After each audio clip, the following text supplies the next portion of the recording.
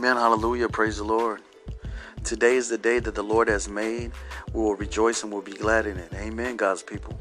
Today we're going to be reading from the book of Galatians, chapter 3, verses 15 to 18. And the word of God reads, "Brothers, let me take an example from everyday life.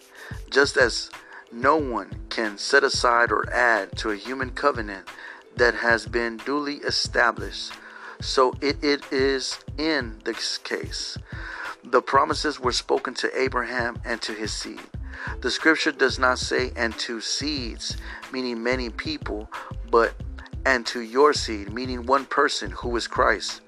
What I mean is this: the law, introduced 430 years later, does not set aside the covenant previously established by God, thus do away with the promise. For if the inheritance depends on the law, then it no longer depends on a promise. But God, in his grace, gave it to Abraham through a promise." Amen. So what is it that we're seeing here in regards to the law and the promise? See, the promise that we're seeing here is that God has spoke to Abraham, right? That he was going to be a father of many nations. He had blessed him, right? That, that his inheritance, they would inherit a promised land. There will be a blessed people. Amen. That his descendants were going to be blessed. That the children were going to be more than the stars that were in the sky, more than the grains of sand that were upon the earth. Amen. And so, but in regards to this, what we're seeing here is that the fulfillment of the promise was through Christ. It's Christ, right? Of the true promise. The true promise. So see, we enter into the promised land. The true promised land is through Jesus. Through Jesus Christ, right? And so it is through him that we inherit the promised land that flows with milk and honey. The promised land where no pain, no suffering, where we have been translated out of death, out of darkness, but into what? Eternal life, into paradise. Amen. Where no more pain and no more suffering, where we will be with our Father. Amen, God's people. So is it what we're seeing here, right? That it was not to many seeds, but to one seed, right?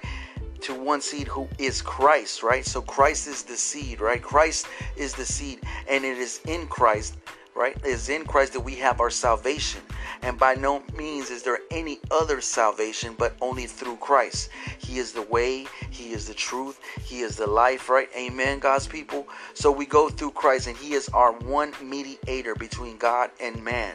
It is only Christ. So he is the one that has delivered us from our transgressions. It is by his blood that there's established the most greatest precious covenant that has been established, because we have been redeemed from death. We have been redeemed from death, right? And it's by his blood that we have been forgiven of all our transgressions. Amen. The sins of today, the sins of tomorrow, they already been paid by a price. See, when we received Jesus, when we gave our life to God, when we gave our life to our Lord and our Savior Jesus Christ, the blood of Jesus that covers over us has made an atonement. And that atonement it is the washing of his blood upon us, that our sins have been forgiven, that the Lord does not see our sin, so the sin is not held against us. Amen, God's people. So in regards to here, what we're seeing in the law and the promise, see, there's some people that believe in abiding in the law, but they're not seeing the promise. The promise is in what? In our Lord and our Savior Jesus Christ, right? And so we have this promise. We have a promise. The fulfillment of the promise is through Christ. And when we receive Jesus, we receive the promise. We inherit the promised land, the celestial shores. Amen. Amen, God's people. And so we are co-heirs. We are co-heirs with Christ. We have been redeemed from death. And now, as the word teaches us, right, that we will inherit the kingdom of God. We are therefore heirs already of the kingdom of God. Amen. We are children of promise. We are children of promise, right? As we see it here outlined here in the word of God. So being with that said, let us not look at our life any other way, but realizing that our life is a blessed life, because we have been redeemed from death. We have been blessed. We are children of promise. We are children of the Most High God. Amen.